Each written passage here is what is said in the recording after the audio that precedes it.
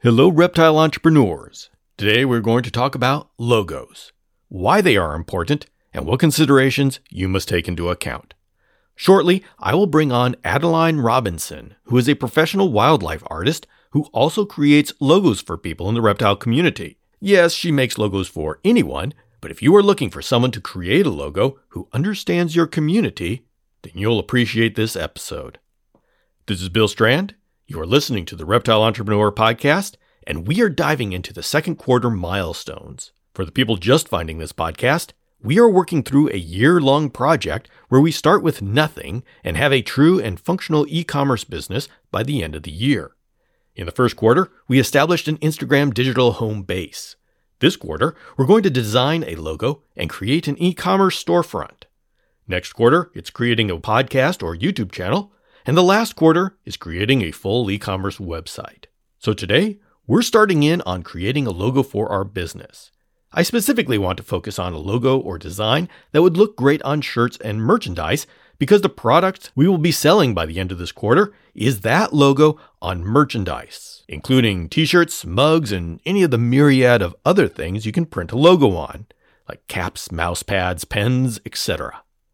Now, if you're working on this project with us and you just can't figure out a logo, then you can still follow along as long as you have a printed design that you own the rights to and can put on a t-shirt. Some people make a living creating t-shirt designs, so there are no limitations to what you can do here. But let's focus in on the logo.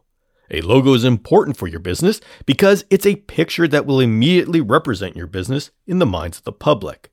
There are many ways to get a logo made. In the past, I've made logos myself, and I have hired artists to do it for me. The Reptile Entrepreneur logo, I did myself, while my Dragon Strand and Chameleon Academy logos were designed by professionals. One thing I want to impress upon you as we dive into the study of logos is that it is best if it is one that you like, but like the company name, the most important thing is the meaning you put behind it.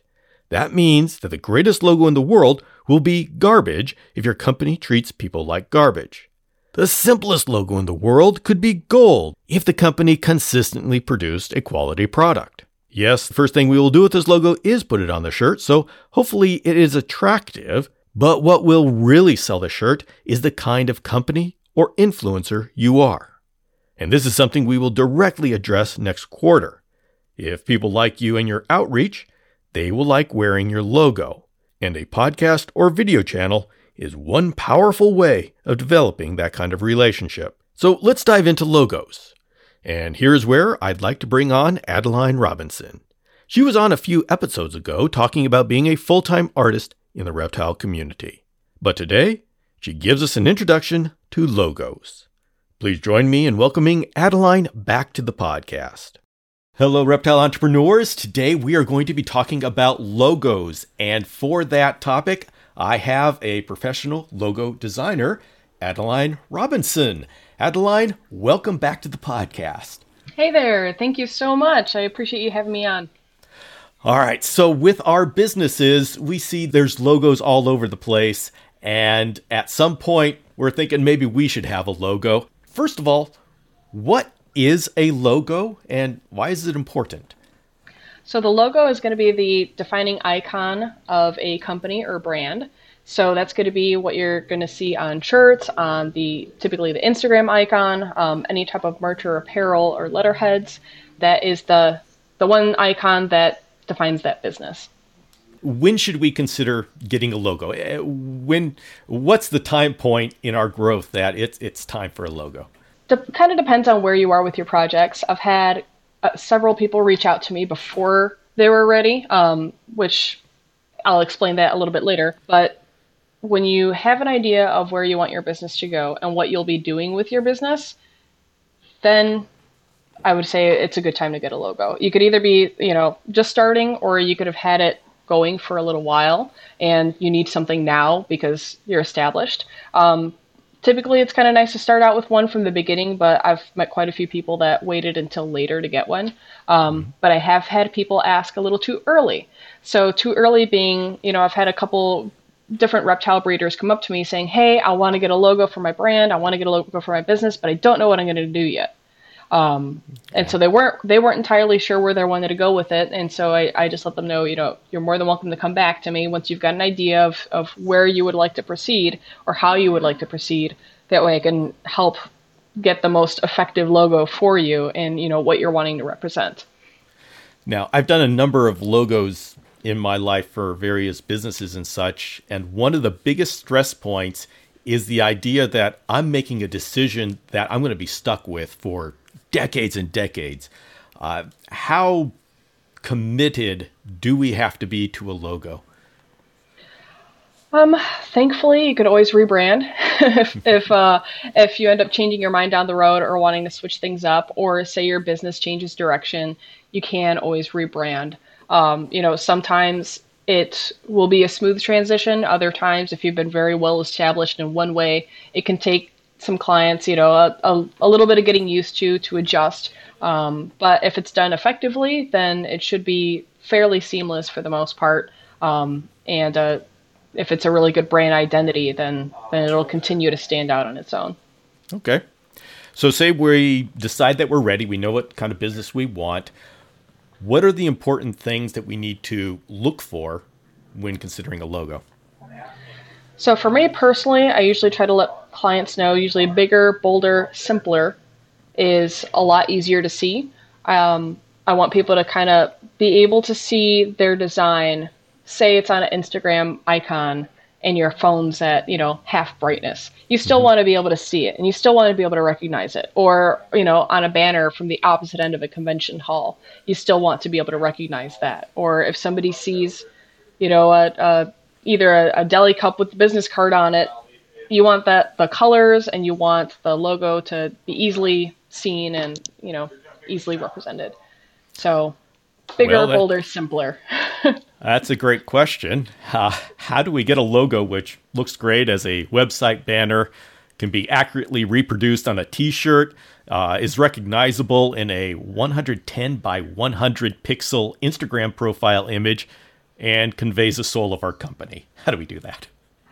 It could be pretty tough for sure, but usually, I'll chat with the client. We'll figure out what their defining brand is, what they're wanting to do, and I'll work something off of that. The logo doesn't need to completely explain what you're doing or what your mission is.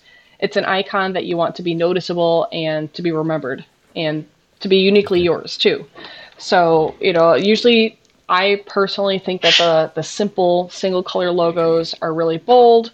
They pop. They're very easy to apply to, patches, hats, or any type of merch. And you can blow them up really well so you can see them. When logos get very busy, it is very hard to see what's going on with them. Sometimes I'll have to let people know, like, hey, I would not recommend putting that many animals in because it's just going to be a mess. It's going to be a lot of little colors and you're not going to be able to decipher what you're looking at. So ideally, when you're trying to keep something in mind, try to think small icon, low brightness, opposite end of a convention hall. You want to be able to see it. You want to, if you're not reading it, you want to at least be able to identify what it is. And then, from there, you can establish your branding. So that's when you can add t-shirt designs or supplemental, branding icons or imagery to continue with it. So, well, that's a good thing to talk about is simplicity. And we look at the simplest of logos, like the Nike swoosh, Mercedes-Benz, McDonald's. They seem to be the most powerful, recognizable, iconic. We get all sorts of words here. But if I paid you top dollar and got back a silhouette of an apple with a bite taken out of it, I may wonder if I've got my money's worth. How do you navigate the waters of explaining to your clients that less is more when it comes to logos? It could be a little tough at times because I think a lot of people, in the reptile industry especially, there's a lot of very bright, colorful logos with a lot going on. And so that's kind of almost like the norm. And so sometimes I think people have the expectation of having a lot of elements in there. Like, I breed this species, this species, this species, and that, and I want them all together. And I go, hey, now, it's awesome. However, it would be better as a t-shirt design than a logo. And that reason being, projects can change, but it's kind of hard to fit a lot of elements into one design while making it simple, clean, and elegant and recognizable as well.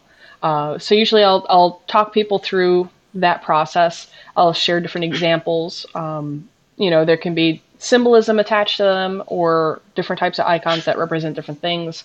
But usually it's kind of a process, especially with the simpler ones, to make sure it gets nailed right. So it's sometimes the simpler pieces can be a bit more difficult than, say, a drawing of an animal, because it's a little bit more straightforward. There's a lot of brainstorming and a lot of drafts that go into the really simple logos. What's the difference between pictures and words when it comes to logos? Typically, most of the logos that I do are either icons themselves without words, or there will be the business name in there. So that way you recognize, the artwork as well as the business name. I haven't done too many of just text or, fonts. It could be a little bit tough because there's a lot of fonts out there and a lot of them are very recognizable once you've been doing it long enough. So, I almost kind of play a little bit of a game of what font is it? Where if I'm driving somewhere, I'll recognize a bunch of fonts. Hey, that's so-and-so. Really? Oh, I've used this one on different things, different projects. Yeah. So, there's definitely an effective way of using it. I don't specialize in the text type logos myself, but I know there's a lot of people that do, and they make really effective logos with them. Okay. Do you have a sense for what the difference is as in impact, or use of the different types of logos like that? I think it depends on the business. I feel like a lot of people tend to kind of remember icons, or if you have a font and you've got a name that stands out and it's really well placed, you've got a really good font, you've got a good name that goes with it, and it's got really good placement, you'll recognize that and you'll know that. The Reptile Report, that's font, but it, and the second you see it, you know what it is. Yeah. So, I think there's definitely different ways of applying it. It's not Comic Sans in like an off color, just so-and-so breeders. You're not really going to notice that, and that's not going to stand out very much. But if you try to make something that is more your own, to make something a little bit unique that stands out, then it's very effective. Yeah. Okay. Say we get a logo. Say we hire you, you create a logo for us. What is the most effective use of that logo? Typically, for a lot of new businesses, I recommend they start home base with their social media accounts. So because, with starting up a small business, you pretty much need to have a social media presence. So I'll make everything sized to, be able to be displayed as an icon. That's kind of specifically what I'm aiming for, so that way it fits really nicely on an Instagram or Facebook profile photo. So you'll want to do that. You'll want to post it on Facebook, Instagram. If you get the deluxe logo package, I offer basically a watermark version of that logo to add on in your photos as well, especially if, with the amount of scammers these days when it comes to stealing photos of animals and posting them online. I've had my photos stolen so many times. It's a really good idea to watermark your images with your logo. So kind of just putting it everywhere, honestly, all throughout social media. And then when it comes to going to shows and establishing yourself as an in-person business, it's good to have business cards, to have a banner, to have a tablecloth, any other type of things you might need. Actually, this was really awesome. One of the logos that I did fairly recently, they were set up at Tinley. They had their banners, tablecloths, they had everything set up. They had hats that were awesome. They had mugs, they had tumblers, shirts. And it was really cool because in the display racks for the snakes that they had for sale, they actually had their logo printed out on paper underneath the snakes. Okay. So I just thought it was super cool and pretty unique because I, don't see it very often with some of the logos that I've done. So it was just really cool to see them there. But basically any type of application that you would like to. Okay. Well, let's run through a scenario. If I decided I wanted to get a logo, say I wanted to rebrand Reptile Entrepreneur and get a logo, I contact you. What are the steps that we're going to be going through? So typically I'd ask you to take a look at my website to see which different packages you might be interested. So everybody's got a different idea typically of what they want. Some people want, high detail realism like digital painting of their logo. Other folks will want something simple and clean, something really iconic.